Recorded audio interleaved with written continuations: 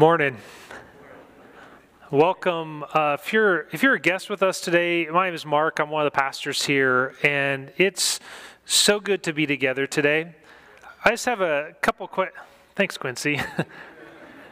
Hey, I just a couple questions. How many of you here today are tired? Not just because it's daylight savings time. Like seriously, how many of you are just tired? How many of you are dealing with uncertainties? How many of you are afraid? How many are overwhelmed? How many of you come today bursting with joy? I was just thinking this morning, the reason all of us are here, whatever we come with, is because God has called us to this place. We're not just here today because we remembered to set our clocks last night. We're here because God has called us to this place. And as Jennifer reminded us earlier, whatever we bring, we can give those things to God. And we gather together on Sunday, the day of the resurrection, being reminded that the life-giving power of God's grace meets us in whatever is going on in our lives. And so we come together today because we want God's grace fresh and new in our lives today. We want to be reformed, renewed, recreated into the likeness of our Lord and Savior, Jesus Christ. And our desire as a congregation is not just that we would experience that ourselves, but that we would experience God's love and grace in a fresh and new way in us so that it can be made known through us as well, right? Pastor Mindy challenged us to set aside time during this season of Lent to be in Scripture and to be in prayer. And I just echo that with what Pastor Mindy was saying earlier.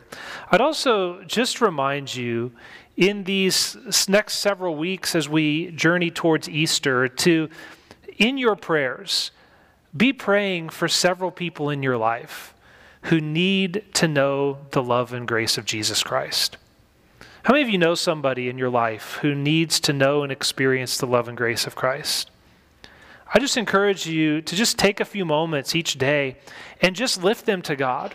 My prayer is that when we celebrate Easter in a few weeks, we want to just celebrate the resurrection that happened 2,000 years ago, but that we would celebrate the resurrection power of God making lives new today as well. Amen? So I'd invite you to join me in praying for those people in your life. If you have your Bibles with you today, we're going to be in Daniel chapter 2. And we're going to start in verse 27 today. I just invite you to stand as we read God's word this morning. Daniel answered the king, "Sages, enchanters, dream interpreters, and diviners can't explain to the king the mystery he seeks. But there is a God in heaven, a revealer of mysteries who has shown King Nebuchadnezzar what will happen in the days to come. Now this was your dream. This was the vision in your head as you lay in your bed. As you lay in bed, your majesty, your thoughts turn to what will happen in the future. The revealer of mysteries has revealed to you what will happen. Now this mystery was revealed to me, not because I have more wisdom than any other living person, but so that the dream's meaning might be made known to the king, and so that you might know the thoughts of your own mind. Your majesty, you were looking, and there rising before you was a single massive statue. This statue was huge, shining with dazzling light, and was awesome to see. The statue's head was made of pure gold. Its chest and arms were made from silver. Its abdomen and hips were made of bronze. Its legs were of iron, and its feet were a mixture of iron and clay. You observed this until a stone was cut, but not by hands. And it smashed the statue's feet of iron and clay and shattered them. Then all the parts shattered simultaneously, iron, clay, bronze, silver, and gold. They became like chaff left on summer threshing floors. The wind lifted them away until no trace of them remained. But the stone that smashed the statue became a mighty mountain, and it filled the entire earth. This was the dream. Now we will tell you, the king, its meaning. You, your majesty, are the King of kings. The God of heaven has given kingship, power, might, and glory to you. God has delivered into your care human beings, wild creatures, and birds in the sky, wherever they live, and has made you ruler of all of them. You are the gold head. But in your place another kingdom will arise, one inferior to yours. Then a third, bronze kingdom, will rule over all the earth. Then will come a fourth kingdom, mighty like iron. Just as iron shatters and crushes everything, so like an iron that smashes, it will shatter and crush all these others. As for the feet and toes that you saw, which were a mixture of potter's clay and iron, that signifies a divided kingdom. But it will possess some of the unyielding strength of iron. Even so, you saw the iron mixed with earthly clay, so that the toes were made from a mixture of iron and clay. Part of the kingdom will be mighty, but part of it will be fragile.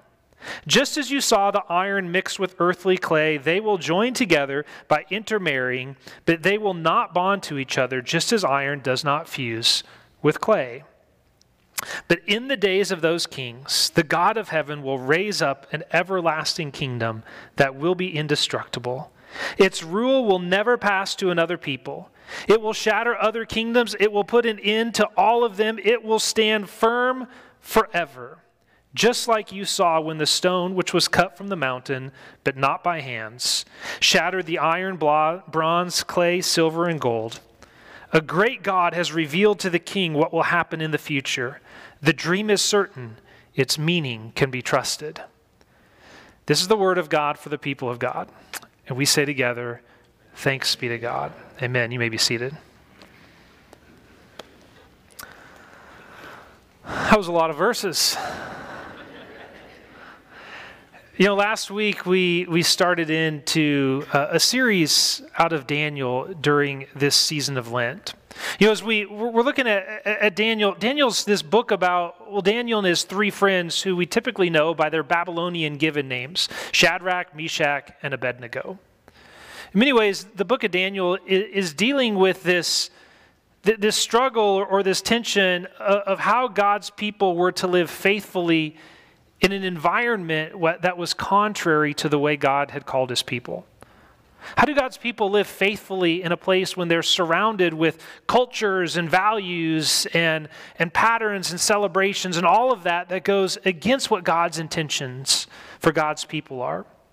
You know, in Daniel chapter 1, we were introduced to the Babylonian kingdom and King Nebuchadnezzar. You know, the Babylonians were the ones who had conquered Judah, who had destroyed Jerusalem and the temple, and then taken the best and brightest, people like Daniel and his friends, captive into Babylon. And their intention was to woo them with all of the beauty and wealth and power of Babylon, to get these captives to fall in love with their captors so that they would join sides with them and further the empire of Babylon. You know, when I was growing up in middle school and high school, I had these three friends who were in kind of my circle of friends. They were three cousins from each of their parents were three different siblings. Their parents had come to the U.S. from China. And the kids, though, were born here in the United States. I remember growing up, I found out that these three friends of mine, that about once a month on Saturday, they had to drive down to Portland for Chinese school, where they would learn language and customs that their parents grew up with. I didn't know this for quite some time because my friends didn't like going to Chinese school. They didn't want to learn the language. They didn't want to learn the customs. They didn't want to hold on to that. They just wanted to be like everybody else, right? You know, there's always that pressure to be like those who are around you. Think about how much more so that would have been a challenge when the empire of Babylon was intentionally working hard to woo these people who had come from another land. They were working so hard to make them fall in love with Babylon and everything that Babylon had to stand for. You know, this is the challenge that Daniel and his friends were facing, and honestly, this is the challenge that we face as well. We live in a world filled with culture and values and priorities that so often pull us in places away from what God intends. Do you understand what I'm talking about here? And the challenge for us as Christians is, how do we live faithfully in this place? How do we live faithfully in a world without becoming of the world in which we live? You know, in many ways, this season of Lent is an opportunity for us to just pause and examine and ask that question, God, search me, help me know if there are places where I've gotten caught up in all that surrounds me rather than keeping my focus where it belongs, solely on you. You know, and I hope as we go through this season of Lent to examine and to prepare that Daniel might help us in this process. You know, in chapter 1 of Daniel and his friends are faced with this challenge of what things are they going to go along with the Babylonians, and where are they going to take a stand? What are those elements of faith and practice where they are going to be committed to those no matter what happens to them? You know, we see them kind of dealing with this challenge, and they take a stand when it comes to food. You know, I've continued to think about that some this last week. Think about that idea of where are some of those places for us? Where are the places where we kind of go along with culture, and where are the places where we take a stand? Where we say, if I'm going to be faithful to who God's called me to be, I can't go there. You know, we could probably talk about a lot of different scenarios, but as I've been thinking about this week, I've actually been reminded of the words of Augustine from a long, long time ago. Augustine said this, "Love God and do as you will." Love God and do as you will. If you don't think about it, you can hear that say, love God, do as I will. Sweet, that means I can do whatever I want to do, right? That's not what that means. Because if you truly love God, what will you do? The kinds of things that would demonstrate love towards God, right? It's a really simple test. Love God and do what you will. You know, while we could talk about a lot of particulars, I think that's a great place to begin.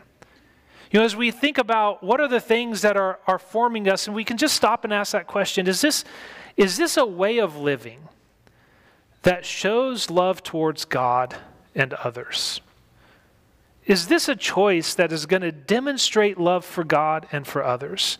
I think it's a great place to begin. You know, I've just continued to think of that from last week, but that was chapter 1. We're on chapter 2, and I read a whole lot of verses, so we better get going here, right? You know, if we would have started at the beginning of chapter 2, we would actually realize that King Nebuchadnezzar had been having these dreams. He'd been having all kinds of dreams that were creating all kinds of anxiety, and it got to the point where he just had to know what was going on with this. So he called all of the people who should know this kinds of stuff. He called all of the people with knowledge and with abilities to come to try to help him figure out what was going on here. So he invited them into the palace and he said, hey, I'm having these dreams and I need you to tell me what's going on here. So you know what all these people said? They said, hey, king, we'd be happy to tell you.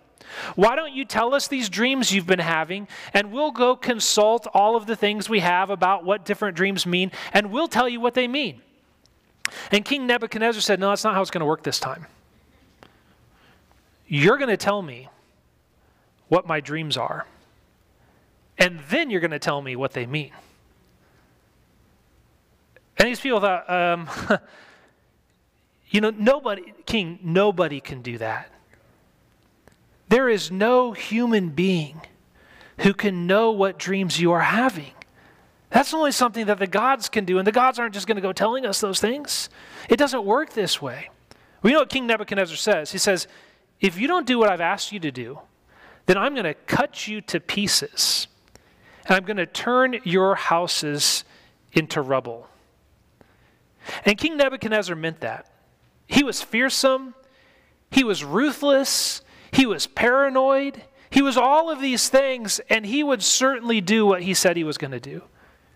And despite the protests of the people, nobody could tell him his dreams. And so he sent orders to go gather not just those who had come, but to gather all of the sages of all of the kingdom and kill them all.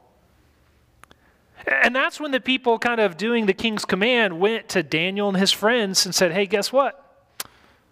You guys are going to have to die because nobody could tell the king his dream and what it meant. And it's here where Daniel said, you know what? No person can do that, but there is a God who can. Would you just give us a little bit of time? And Daniel and his friends, they started praying and they cried out to God. Well, and you all know this story, right? God gave Daniel the dream and its meaning.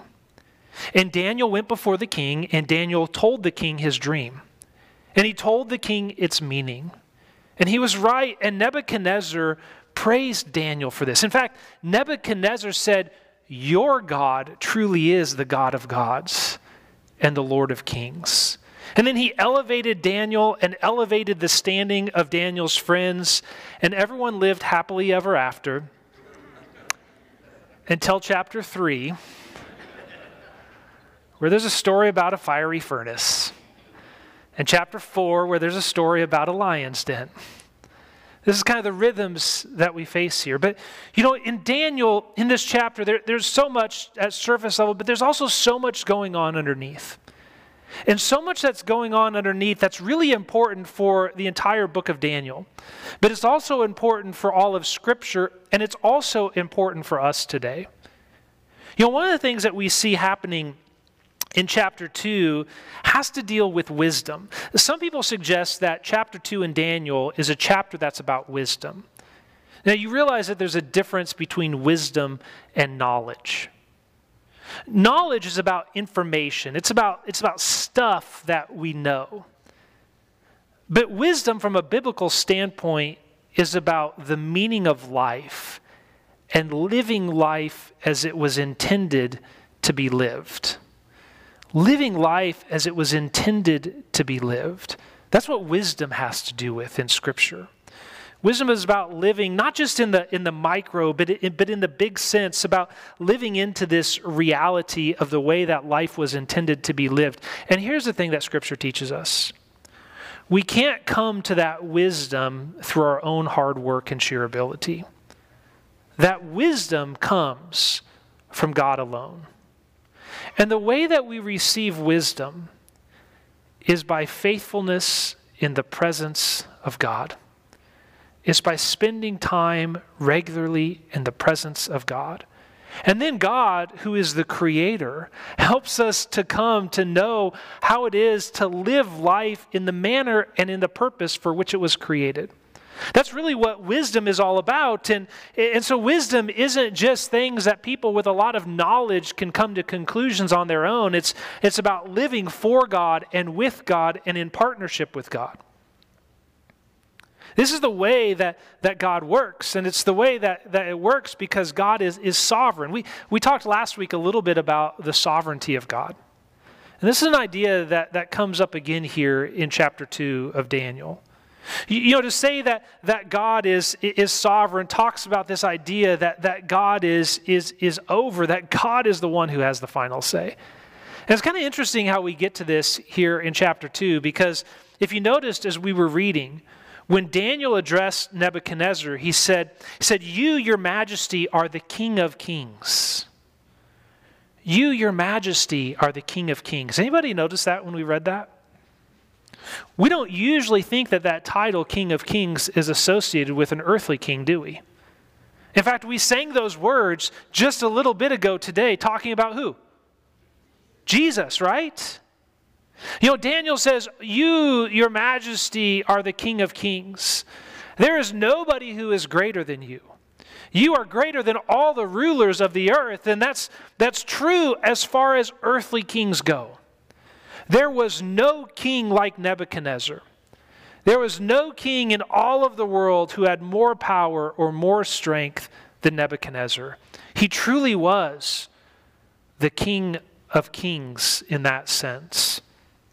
But for all the power that Nebuchadnezzar had, the dream says that his kingdom would not last forever. For all the strength, for all of the might, for all the ability, his kingdom would not last forever. His kingdom would fall. That's what that whole statue falling and turning to chaff and blowing away is all about, right? The kingdom of Nebuchadnezzar or of any earthly king would not last forever. And the book of Daniel continues to point us towards this sovereignty of God. That God is working, that God is at work in the world even when things seem contrary to this. Now, here's the thing about the sovereignty of God. The sovereignty of God doesn't usually work out the way that we think it should. Sometimes we have a tendency to say, if God was God, then God would do this because that's what I would do. But Daniel tells us that's not the way that God's sovereignty works. We're not God. God's sovereignty doesn't always work the ways that we think that it should, but that does not mean that God is still not sovereign. God is still working in this, and we see this play itself out in a couple of ways. One of the first ways that we see this play out, we see it a little bit in chapter 2. We see this much more in chapter 3 and chapter 4. There's this idea of even if. It's the way that Daniel and his friends choose to live their life. They believe that God is sovereign. But even if God doesn't work in the ways that they hope that God will work, or they wish that God will work, they will continue to submit their lives to God because God is the one who will have the final say. We see this pretty clearly in chapter 3. Before Shadrach, Meshach, and Abednego are thrown into the furnace, you know what they say in there? They say, our God can rescue us from the fires of the furnace. But even if our God doesn't, we will not bow to any other king because there's only one king who's worthy of our allegiance. Same thing we see with Daniel in chapter 4. And in chapter 2, it's pointing us towards this fact that Daniel and his friends will continue to worship God no matter what happens to them. They know that God can intervene. They know that God can accomplish the impossible. But even if it doesn't work the way that they think it should work, they're still going to worship God because they know when all is said and done, there is only one kingdom that will stand, and that is not a kingdom that is formed with earthly hands. God is sovereign, and God is at work. And we actually see this in another way here near the end of chapter 2. We didn't read these verses, but Nebuchadnezzar talks to Daniel at the end, and he says, your God really is the God of gods. He is the Lord of kings. King Nebuchadnezzar, through his words, acknowledged that God is greater than him, that God is greater than any earthly thing. It's kind of ironic, isn't it? You know, from his mouth came these words. You know, we see things like this happen throughout all of Scripture. You know, I think you could say that Scripture really gives witness to the fact that God often shows up in the most unlikely of places. And God often shows up in the most impossible of situations to accomplish something. We see this from beginning to end. In the story of creation, God takes chaos and forms order. With Abraham and Sarah, God takes those who are barren and brings life. God uses a trickster, Jacob, to further his promise. God takes those who've been exiled and redeems them. In the New Testament, God raises Jesus from the dead. Right? We see God show up in all of these different ways. God is sovereign. God is at work in spite of all of the challenges and circumstances and uncertainties of the world. And to say that God is sovereign does not mean that God has prescribed every detail, but God has determined the outcome. And so we live with trust as we lean into this. You know, as I think about Daniel and putting all of this together, there's a word that comes to my mind. I've said this before, but it's not a word we say often. It's inaugurated eschatology. Probably wasn't on your crossword puzzle this morning. You know, what we mean by this, oftentimes people think that God's will is going to break through at the end of time. That when all is said and done, then God's redemptive work will finally happen. But what Scripture tells us is that God's redemptive work is already bursting into creation. That God's redemptive work is already present. And that God's redemptive work will outlive and outlast any power on this earth. So that when all is said and done, what will remain is God's redemptive work that is already present and working. But sometimes it's difficult to see that. You know, I grew up in a town called Longview, Washington. Any of you ever been to Longview, Washington? Man, I'm sorry. I don't know what took that many of you to Longview. Yeah, I really don't know what took that many. You know, you probably never appreciate the town you grow up in. And I certainly didn't really appreciate the town I grew up in growing up there. You know, Longview, though, I always thought it was kind of this interesting name, Longview. But most of the city is down in this valley. So from most of the city, your view is either of the hills surrounding the city or the mills that line the river. Hills and mills. Hills not so bad, but views of mills is not really something to write home about, right? It's kind of an interesting name to think about there. Now, there were a few spots in town where if you knew where to look, you could see the tip of Mount St. Helens peeking up over the top of the hills. In fact, the hill that my parents live on, if you go to the top of the hill, not only can you see Mount St. Helens, but you can see Mount Rainier. It's majestic, right? There are those places, but that's not where most of the town is. Most of the town is down in the valley. You don't see any of that stuff. There's another interesting thing about Longview, though. Every once in a while, there'd be somebody from this side of the state who would come to visit who hadn't been there before, or somebody from another part of the country. And if you were in the right place, they would see one of the massive ocean liners in the Columbia River there. And it would almost take them a second. They'd be like, what is that boat doing here? That thing is massive. We're 60 miles from the ocean. Why is a boat like that in a place like this? Now, I don't know if it's still true, but when I was growing up, Longview was the third largest port in the state of Washington. Behind Seattle and Tacoma, the third one was Longview. It's the third largest port in the state of Washington, but it was 60 miles from the ocean. What does all of that have to do with any of this? You know, Longview was a city where beyond the hills, if you knew where to look, there were these majestic mountains. It was a city that was nestled on the Columbia River that runs deep and wide. It was on this river where there was a pathway to the Pacific Ocean and to the rest of the world. But if you weren't paying attention, you wouldn't notice any of those things. You wouldn't notice that there were mountains beyond the hills. You wouldn't notice that there was a path leading somewhere else. If you just looked on what was there around you, it wasn't much to be excited about. You know, Daniel is inviting us to live with a long view that is more majestic and more beautiful than that of a town in Southwest Washington. Daniel is inviting us to realize that beyond the things that often cloud our view, there is the majesty of our God who is above all things. Daniel invites us that starting from right where we are, there is a path that takes us into the new creation that comes from God, if we are willing to follow it. Daniel invites us to live with this hope-filled expectation. You know, hope from a biblical sense is not a verb. We tend to use hope as a verb meaning something that we want. I hope Gonzaga goes all the way this year. Really what we're saying is, I really want Gonzaga to go all the way this year. Or we say, I hope my salad doesn't have any broccoli on it. Some of you know where that came from. But hope is a noun, it's not a verb. It's not something we do, it's something we have.